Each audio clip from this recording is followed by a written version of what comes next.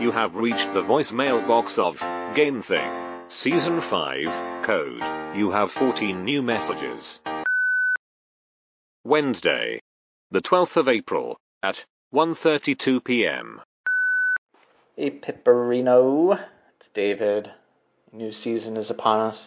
It's spring. A new season of Game Thing is upon us.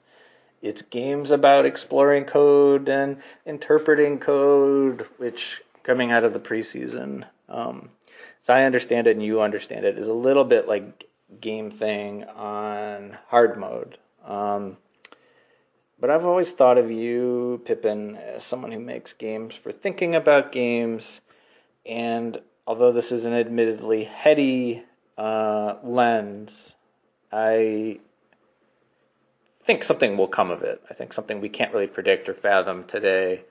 So it's a good thing, this is just you and me talking to each other and no one's listening and we can just sort of figure this out in private. But I know traditionally we haven't felt duty-bound to check out the hits, quote unquote, of what each season might suggest. But I think this time out it's smart for a lot of reasons to, at some point, play and discuss a Zachtronics game. And I figure we may as well do it out of the gate.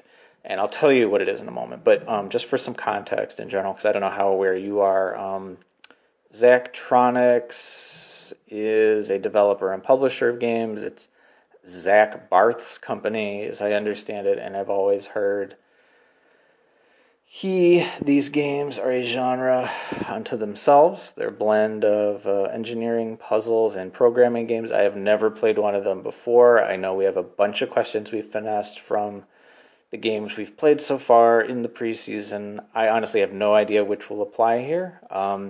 Curious to hear a little bit about your awareness, general associations, your vibe check for Zachtronics games. So we're going to go with Shenzhen I, which was developed and published by Zachtronics in 2016. Another sort of interesting insight into this lens is the developer of another game I'm considering for this season emailed me that he personally is not a big fan of this category we're embarking upon. He says he writes and deals with code enough in his day job, capital P, emoticon. But he said he did find Shenzhen I charming. So Shenzhen I/O is a game about moving to China, working for an electronics company, and being an expat. Zach, I should say, sent us a code. In fact, he sent us a code, you and I, for every single one of his games, because as he said in an email to me about a month ago, quote, "You'd be doing us a disservice if you only looked at one of them." The official text for the game reads, quote, "Build circuits, write code, RTFM," which I had to look up, stands for read the fucking manual, which I think in a way is really going to be a summation for how this one is going to go with me. But out of the gate, maybe let's try to set the table together a bit. I'm not calling on you as the professor or as the resident coder, but I am a little bit interested to hear, what are you curious as far as the naive or folk art perspective I'll be providing? Wednesday, the 12th of April, at 2:19 p.m. Hey David, returning your call and appreciating the choice of Shenzhen I, which is a game that Steam tells me I have played for 3 minutes already, so I've been putting in the hard yards. In terms of Zachtronics games, it's not something that I have a ton of experience with. I think I've dabbled in a few of them. I've definitely played Space Chem before. And my overriding impression is, these are very difficult games for smart people, and I maybe at some level I'm worried I'm not one of those people, and I don't want the game to prove that. So I'm glad to have the opportunity to just kind of forge ahead and really give it a whirl. And, did some due diligence and had a look at the Steam page, watched the trailer, very good trailer actually, I thought, and I liked the music, very perky, optimistic music, laid on top of something that is clearly incredibly complicated. And the thing I think that I liked about it is that in the trailer what it's doing is putting circuits together and assembly code to just display the name of the game. and flash some text and stuff. And it reminds me of just how things that you kind of feel as a human person should be kind of easy. Like, let's just make some text appear and flash on the screen. Can be incredibly complicated and time-consuming to actually write the code for. And sometimes vice versa. Sometimes it's really surprisingly easy to do something that looks complex with very little code. But yeah, the thing that I think often my programming students, for example, run into is just like, I thought this was going to be easy and it's really hard. So there's a beautiful kind of clockwork feeling, I think, to the trailer, which I appreciate. Although I'm sure I will end up with a busted watch on my wrist. And then the three big tenets, build circuits, I'm excited about. I took a course on computer hardware back in the day, looking at logic gates and the components of a computer processor. So I am curious to kind of return to that kind of intricate cleverness that's inside our machines. And then there's write code, which obviously is something I do all the time. But, from the trailer, again, I can see it's some kind of assembly code that we're looking at here. So I'm anticipating that being incredibly difficult to pick up and run with. And then RTFM, which I think is a tricky one. I think it's meant as a sort of cute, winky thing here.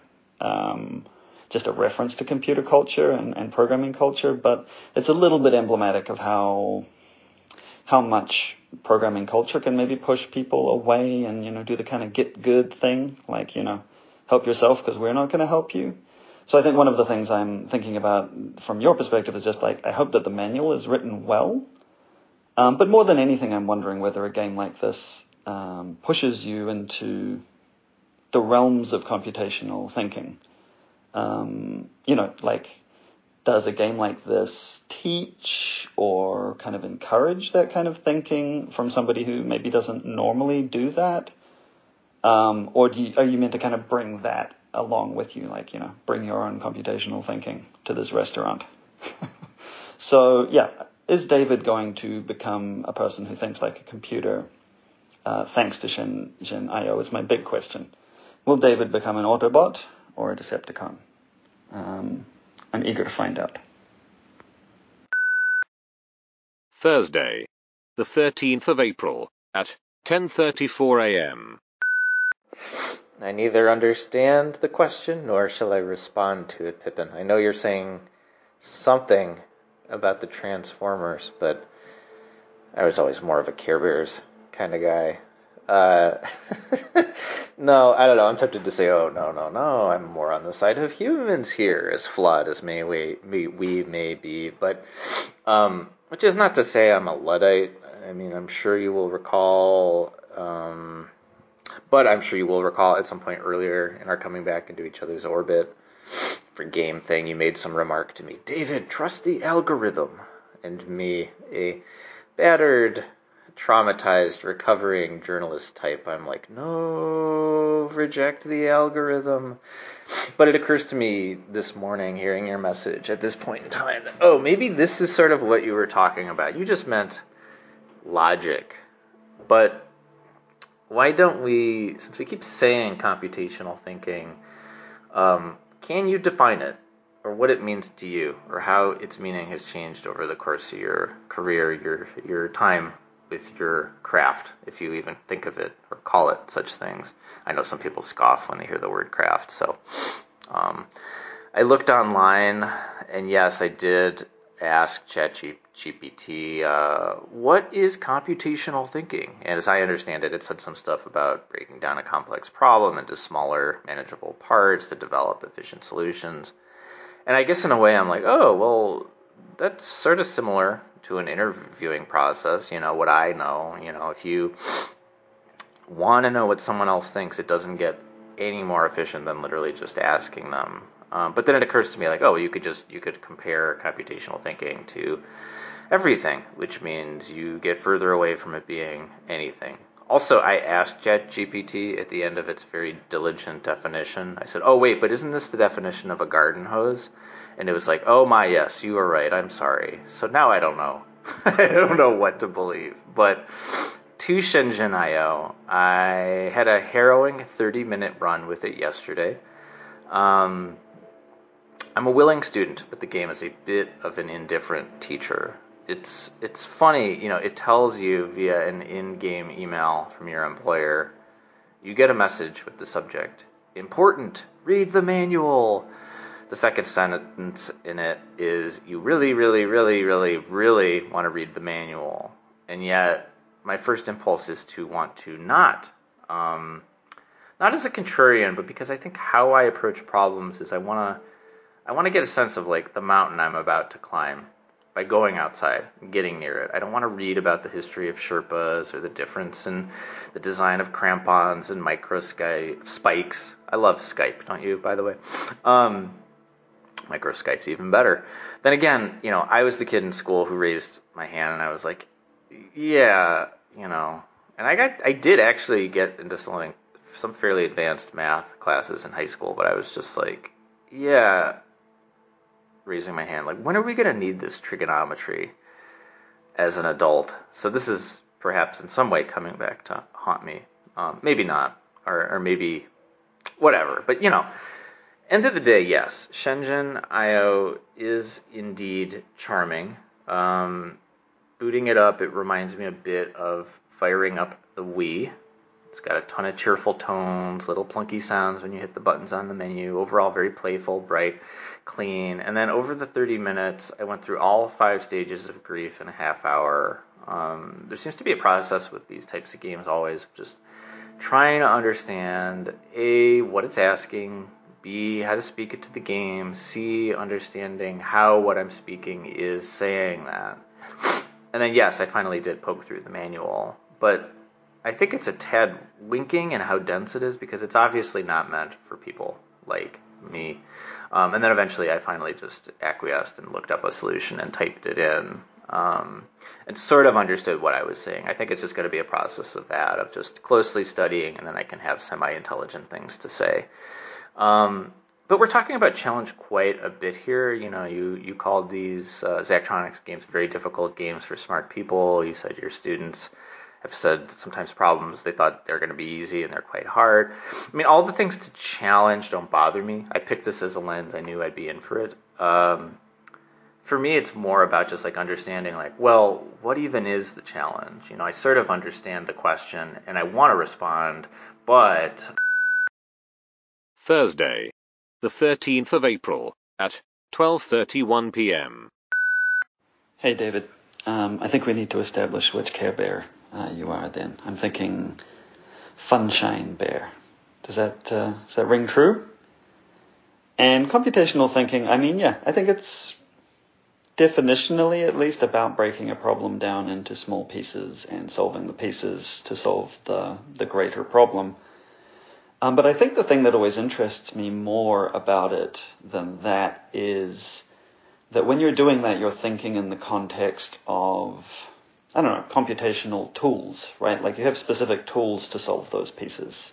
And so you have to think in terms of the available materials that you have to do it.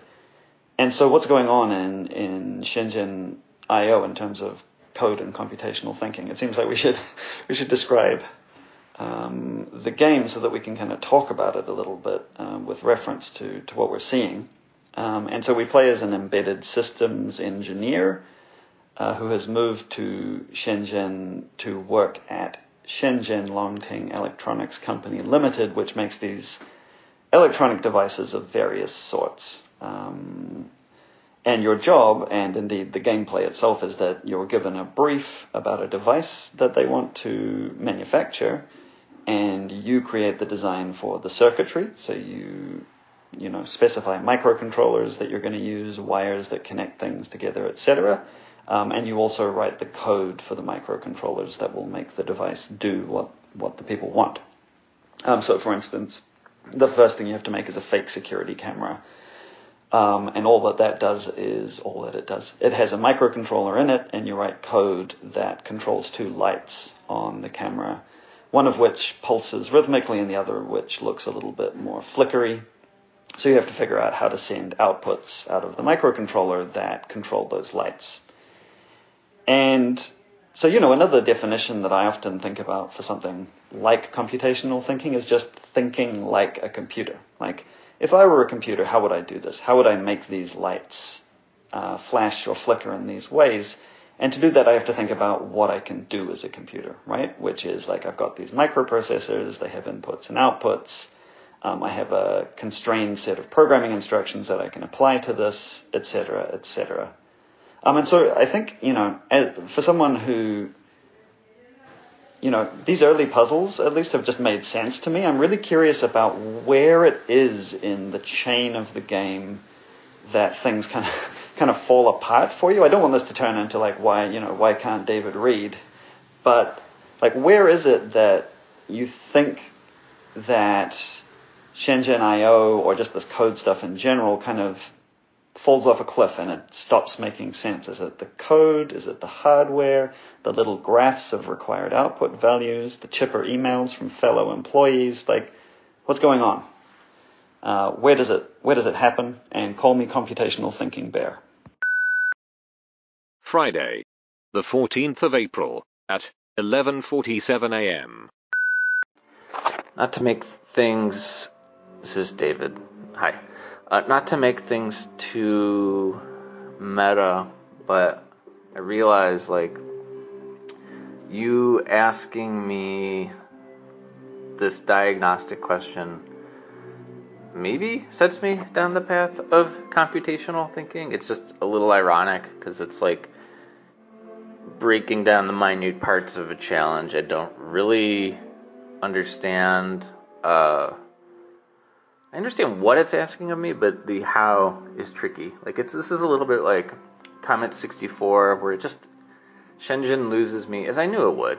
It loses me in what you're meant to write or code, I guess, into all the stuff here in the middle between of all the inputs and outputs. Like I get conceptually what's going on, and I get that like even if the programming modules you're connecting are quite simple, it's just the language that vexes me. The signal chart of like what you're being asked to do makes total sense, but how the commands line up and what they do I still don't get. So, usually how this shakes out is I eventually look up the answer, and I often even make mistakes typing them in for a few reasons, because the text everywhere, screenshots of the game, these different places I've found solutions, everything is just so damn optimized that the text is like fine print. And also, I don't know what I'm typing in. It makes me almost wish for a mode where you could sort of mouse over on each command and it tells you what it is or what it's doing. I was pretty disheartened because I searched in the manual, Control F, for parts of a solution I saw in the second puzzle. And I saw it actually isn't in the manual. And so it disheartened me because I was like, oh, well, this thing that I don't understand is so basic, it's not even worth explaining. But I've actually found a few programming blogs, the old definition of blog, where a couple of individuals are just thoroughly documenting their solutions. So I'm trying to chisel at tiny bits of knowledge. I don't know if it's coming together. It's a bit like Comet 64 because, like, in the bit I've played, like, about 2 hours now, parts are gelling and sticking, but I could not articulate what or how. I go through that. I make a duplicate schematic once I have a solution. I change the numbers, play around, try to understand what's happening.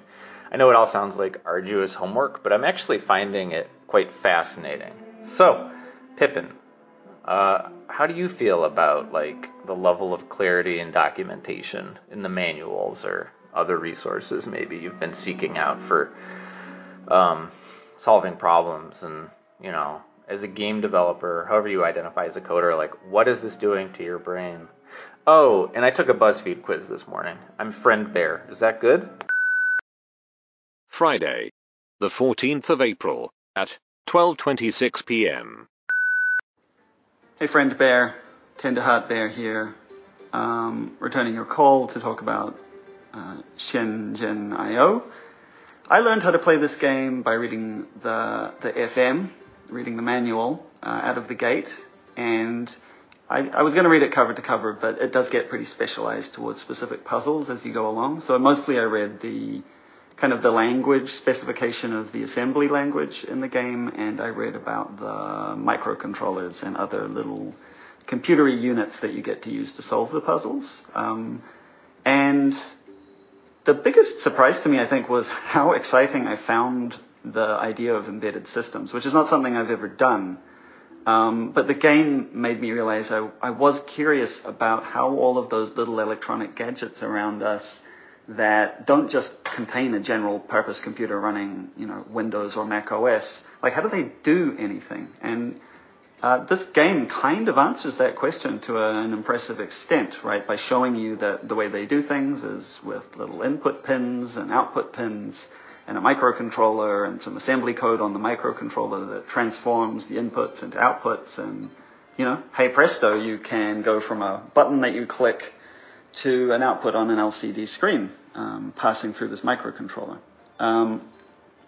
But I do feel you on kind of the painful nature of assembly language. It's very, very terse. And as you say, the game doesn't offer any kind of in-game explanations of like this line that says TEQ space P1 space 100 is doing this. It's comparing what's inside the input pin P1 with the number 100 and checking if they're equal. That's what TEQ P1 100 means. And without that, it's pretty hard to look at these programs and just get much of a sense of what they're doing.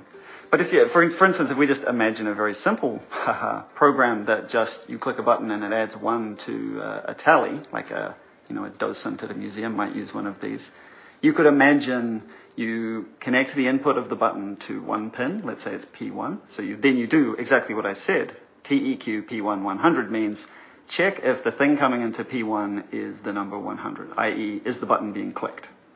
And if it is, then you can say add 1, literally. And that will add 1 into another special place on this microcontroller called the accumulator, symbolized by ACC. And if it isn't, you don't do anything. And then you could spit out that result to an LCD screen through the X bus pin at X1 by just saying MOV, move, ACC, move the thing that's in ACC, the accumulator, X1 into the X1 pin. And hey presto, the LCD updates. It's easy, right? Friday, the 14th of April at 7:07 p.m. Okay, hotshot. The thing you used to casually dunk on me, the thing that I was disheartened by earlier today, was TEQ, which the manual doesn't actually explain. For an explanation, I had to turn to that programmer blog, one of them I mentioned, called Jeremy Bites. And actually, just in general, a lot of what Jeremy had to say was pretty insightful. I thought he was talking about how, I'll just read directly from his blog. How lucky you get to hear a voicemail of me reading a blog from several years ago to you. So Jeremy says, Shenzhen, quote, made me come up with new ways for me to solve problems due to limitations in the instruction set, lines of code, and memory. In addition, I've had to consider timing issues and hardware capabilities. I know that this will help me in my future programming, even if it's not applied directly. And he also writes, the thing that I've found most compelling about this game is that it has made me think about problems differently. I'm used to effectively unlimited resources when I write programs. I rarely think about memory usage, and I never think about clock cycles. The constraints create a completely new challenge. And, I mean, from my perspective, and, to give a little slack where we can, I think although Shenzhen does not tell you, although it doesn't tell you, like, literally what each line of code does in a direct way, there is a shape of learning and deciphering you can do by the way it shows you. I think my assumption is this is like a pretty exaggerated thing. It shows you like the signal flowing, like a cool waterfall from one component to the next, or a little more down to earth things like the signal chart I mentioned. It shows you numbers changing dynamically. It simulates your solution. Like you can sort of get a sense of the moving parts, not the parts of the parts though. And I have no idea what my not knowing how to code tells you. I have to imagine, honestly, it's probably next to nothing. And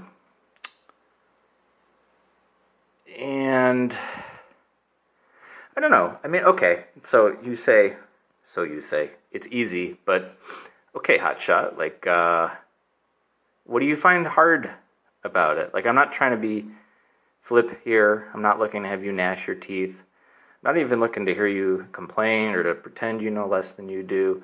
I find, like reading Jeremy's blog, I feel like it's more insightful to hear where the challenge comes in, why it's challenging, why the knowledge you have may no longer help you or not as much. Where there's, I don't know, I feel like just all that wrapped up and then this being a video game, like, how does that affect everything? I.e., like, this is not real, but the concepts in it are. Sunday, the 16th of April, at 11:15 p.m.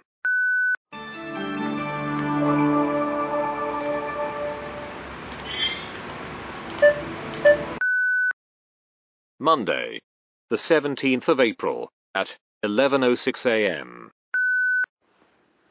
Hiya David, it's Pippin. After a good weekend of rest and relaxation, and if only TEQ stood for tequila, but it doesn't. It stands for test equality.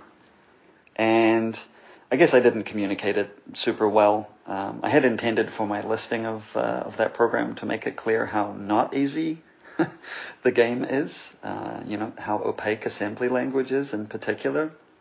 But no, I'm not finding the game easy. I'm currently completely stymied on something. I can't even remember what it is right now.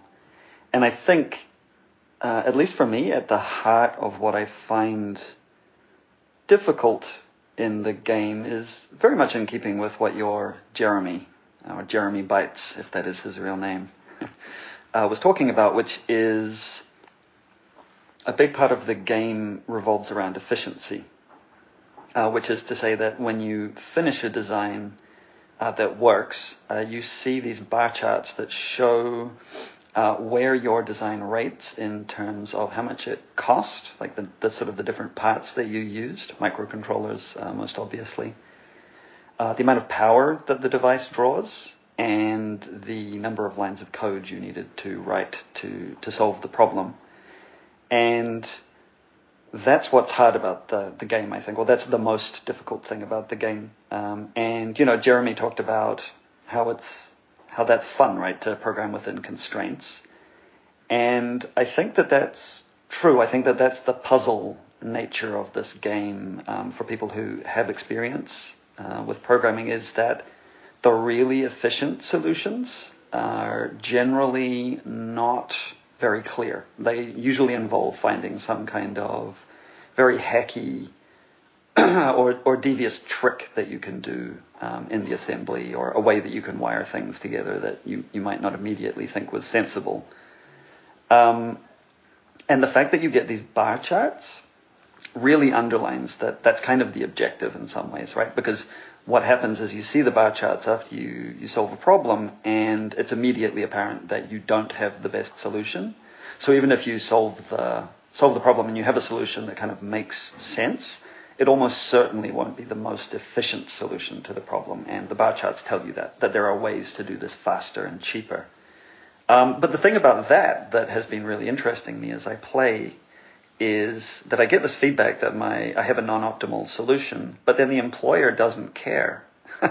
Or yet, I should say, I suppose. But so I feel this kind of great sense of guilt when I submit this design that's not that great, and the employer's just like, oh, great, thanks. And I don't have an embedded systems degree, so I shouldn't feel that bad, but I feel guilty, like a bit of an imposter. But maybe that's realistic. So, yeah, how do you relate to that feeling of kind of doing a job for these people? Question. Tuesday, the 18th of April, at 11:20 a.m. You asked in an earlier message what exactly was confusing for me about Shenzhen I, and I was tempted to say, oh, well, as a freelancer, these emails from friendly coworkers quite vex me. What is going on here? So alien. But what you're describing here is I guess like it's a form of imposter syndrome that the game is giving you. I don't know how affected or exaggerated it is for the sake of voicemail, but I know for me it's like I don't even really know what I'm doing here at all. So like the image that comes to mind is like, there's that old gag of two kids in a trench coat. For me, it's a bit more like two kids in a suit of armor, because like the game can't see me at all as I do my job phonetically. And I can report, on average, despite that, so far, as I'm setting aside time to play and I deep dive in, I've been saying this since Comet 64, like I come back day after day and something about all this is sticking. Like I still can't come in and be like, oh, I need this chip, I got to write out this command, and easy presto, as you say, here we go. It's more like, wait, this command looks familiar, and what does this do? And I look up the answer, and then, this must be the first time I look up the answers and still get it wrong, or I can't figure out where the wires hook in, or generally still can't quite do it, but I get conceptually what's going on. And I wish I had something profound to say about the experience of what it's like to go in playing a video game knowing it's going to humble you in a thinky and specifically in this arcane way. I mean, we can keep throwing colorful metaphors at it, but part of me has wondered, like, well, did I go through a similar process like this when I first learned to play video games, though the skills look differently and the problem solving smells differently? I mean, I believe you came to video games later in life than I did. I wonder if there's anything about the shape of that instinct, like does that or does that not wash with your experience? And we haven't talked too much about the story, which maybe we don't want to spoil. I mean, I felt like from the first puzzle, I suspected there's going to be a twist here, or maybe your company doesn't have the most noble goals. If that has proven true to where you are, does that then make you want to sort of throw the fight and lob in less articulate solves? Does it make you want to imbibe with some TEQ before playing? And here I do mean tequila. Okay, bye. Tuesday, the 18th of April at 2:24 p.m. Hey, good afternoon, David. It's Pippin returning your call with oodles of imposter syndrome. Almost not so much in the game, but I think there's this risk for me as a person, with a computer science degree, of just getting imposter syndrome in my real job from the game. Like, what, you can't work out how to make this thing work in Shenzhen I. Should you be teaching programming? Who are you? But fortunately for me, I'm in my 40s, so I think I'm past all of that at this point. And I'm currently was working on the design for a VR buzzer, which is to protect one of my coworkers when he's having intimate moments in VR from somebody interrupting him, and had a really hard time with it. Some of the same kinds of, quote, interesting thinking, end quote, that some of the blog posts were talking about. Like, it forces you to think about timing issues because you're using a specific kind of input. It needs you to think about storing the current state of the buzzer. Is it on? Is it off? Over time. And you need to oscillate a signal, so you kind of turn the buzzing bell on and off to create the buzzing sound. So there's all of these sorts of ideas, some of which I was making progress on, some of which I wasn't. And just this feeling of being all crowded in by the limited space that you've got to work on anything, literally in terms of the circuitry and the space that you can put them in, the number of lines of code you can fit on a microcontroller. My elbows are hitting the walls and I'm kind of suffocating in there. And so I eventually reached for a walkthrough. Because I was just interested at that point in just, well, how do people solve this nicely as well? And I read the solution, and it was very nice, and I was like, yep, that makes sense. That's what I probably should have done. And importantly, it felt very RTFM, because basically the reason that the solution worked were 3 instructions I just wasn't even thinking about. There's one called TCP, which is a specific kind of comparison I'd looked up at one point but then forgot about. There's a not instruction that is really important for oscillation. Had totally forgotten that was in there, even though I did RT the FM. And there's the JMP instruction, which is about jumping to a different point in the code, which I had completely disregarded. In part, weirdly, because I have the baggage of this famous article written by the computer scientist Edgar Dijkstra in 1968 called "Go-To Statement Considered Harmful," where he kind of argued against exactly this kind of instruction, jumping from one place in the code to another. But really, I think what we probably need to talk about is how much time I am spending playing Solitaire instead of doing my job. Wednesday, the 19th of April, at 10:53 a.m. All right, how much time are you playing Solitaire? I assume you're referring to the in-game Solitaire and not whatever's on your operating system, the program that's designed by your boss's daughter in-game, right? I mean, unless you're concerned about time theft and you want to report yourself in-game, I wouldn't sweat it. But the more I thought about it, the more I was like, well, maybe you should, because I think, in a way, it's one of many things setting the scene for other bigger moral questions that Shenzhen I is bringing up and where it's all heading. Like, playing Solitaire is just following orders, right? There's a lot of stuff in here about complicity in systems, and I think it's, like I said, I think it's signaled pretty early on, and I don't know, I find myself just thinking quite a bit about another input-output system, which is the email. I joked about it before with the coworker stuff, but really, all you can do as the engineer in this game is just click to do the job, in the workflow. You're given work, you have no real say in what you're doing. Maybe this is, what it's really like to be an engineer. I don't know. Maybe you know, but it's funny. It's a funny way to exist in a company, not having to worry about whether the product will sell, your turnaround time, indeed, even how much time you're playing Solitaire instead of reading the fucking manual. I did some reading online and I saw, I guess it's okay to spoil stuff. This game came out in 2016. So, I read later in the game the email threads at time turned into Chinese without caring whether you can read, which is, I read also, this is something for what it's worth, that was inspired by Zach of Zachtronics' experience working at HTC at Valve. So that VR buzzer for intimate moments may indeed be based on something very real someone really had to do for their real job. And as icky as that may have made you feel, Pippin, I guess this is the big spoiler, and I haven't gotten there, but I read about it, and I sort of figured it was going there. I mean, where all this is going in Shenzhen I is the work you're doing is helping to build a police state. And I guess just as you watch it happen slowly, even if you have the suspicion, in these emails where you can't say anything, you just have to obediently do the work.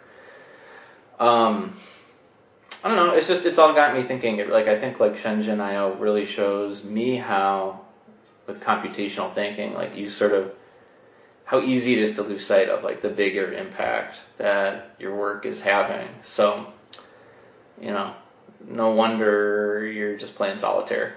You're not hurting anyone, right? Wednesday, the 19th of April, at 1:42 p.m. Hey, David, yeah, about that police state. I have encountered kind of, I guess, the first inklings of that with the infrared sensor that you get to build. After you've built it, it's basically a device that checks whether anything is above a specific heat reading in the environment. Your kind of product manager says, quote, "Just letting you know that your design for the infrared sensor component was well received by our partners and is set to be integrated into a number of products currently under development by various defense and security firms. Obviously, our performance here opens the door to more jobs of this nature. So thank you for contributing to Longtang's future," end quote. To which Carl Teskey, he of the VR intimacy buzzer, says, quote, "Hang on, we're becoming a defense supplier," end quote.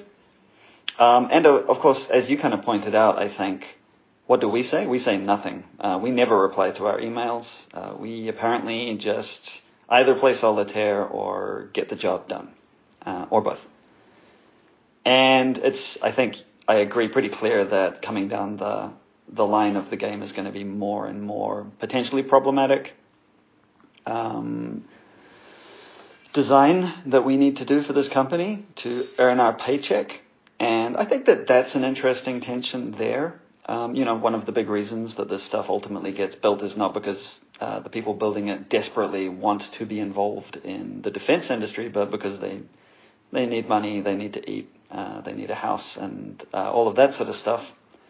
And that's kind of mirrored in the way that, this is a game, so it's a similar issue for me, right? Well, I need to play this game. I'm playing this game. I need to solve these puzzles. I need to make progress.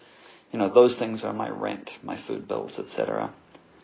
And I think, once you start thinking about a more sinister plot, in some ways, most technology can end up, it can end up being that for you, right? So if you then read the FM, then you start to think, what could a clock be used for? Oh, it could be used for a bomb. What about a wireless transceiver? Oh, that could be used for a bomb too. And then it starts to get pretty explicit too. There's an item called the D80C010-F, which is an encrypted ID tag, which includes the line, "Uncertainty is the norm, and the potential for conflict or even chaos lurks around every corner," end quote, in its marketing copy. There's then a natural language processing unit. It's easy to see that in terms of censorship, especially in this context of China, right? So the game is definitely playing around with that idea of harmless technology versus technology that's being leveraged for harm. And the next thing they're going to tell me is that all of the Solitaire I'm playing is somehow an interface to global thermonuclear war. Damn it. Wednesday, the 19th of April at 2:51 p.m. Hey Pippin, it's David. And as the tape runs out and conversation draws to a close here on Shenzhen I, just thinking out loud, just what passes for a voice message these days. Maybe we lost the plot. I think it's good to keep a pulse on the ways that, yes, computational thinking can be about how easy it is to get blinkered or siloed. And yes, I think this is what Shenzhen I is about in some way.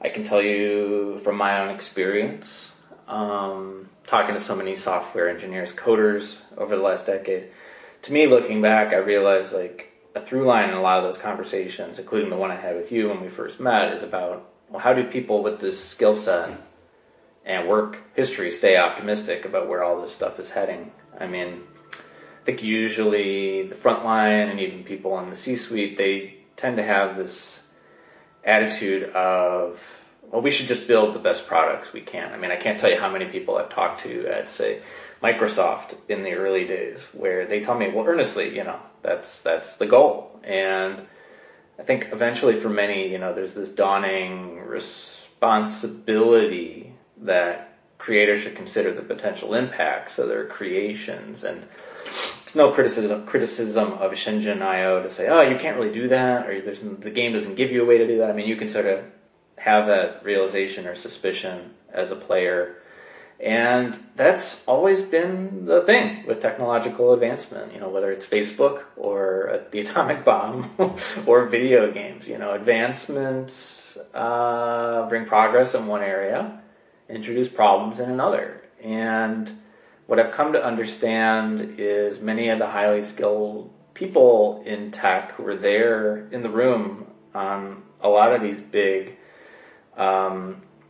changes is they have an attitude of well, if it wasn't me, someone else would have done it. And I think there's a futility to that, but I also think there's an honesty to that. And so I call you and I wonder, Pippin, what can I, as a person who has logged hours in a game about this, game that flirts with these ideas, do? What can any of us do? I have one thought, which is that it's worth remembering that silos can be good. They keep crops dry, but also my mind flashes back on a lecture in high school in physics class when we were doing a unit on electrophysics, and Coach Beebe introduced to me this concept. It's the first time I had heard it: garbage in, garbage out, which he meant more as like, look, I know this stuff is super dense, and you just got to learn this crap and repeat it on the test. GIGO is, of course, dismissive and derogatory, and it implies that the input of data or efforts of others can be worthless or inferior. And Shenzhen I is about how there's just so much stuff that happens between input and output. And I really think, Shenzhen drops this in very early. There's an email from Tilly, subject Shenzhen days. Why are we even here? You get it pretty early on after you start. And so it reads, today's topic is, why the heck are we in Shenzhen? No, really, why are we here at all? I don't mean in the immediate sense. Sure, we all have some job or some businessy thing to do, but let's talk about the larger factors at play. Where's all this capability headed, in the future? Are we going to just make more stuff, more products and things until the world is buried in crap? I guess I'm asking, what is all of this incredible growth for, anyway? I have some ideas, but that's a topic for another day.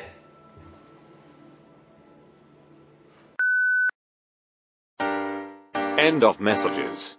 Thank you for calling GameThing. For more information, please hang up and dial GameThing.life. Goodbye.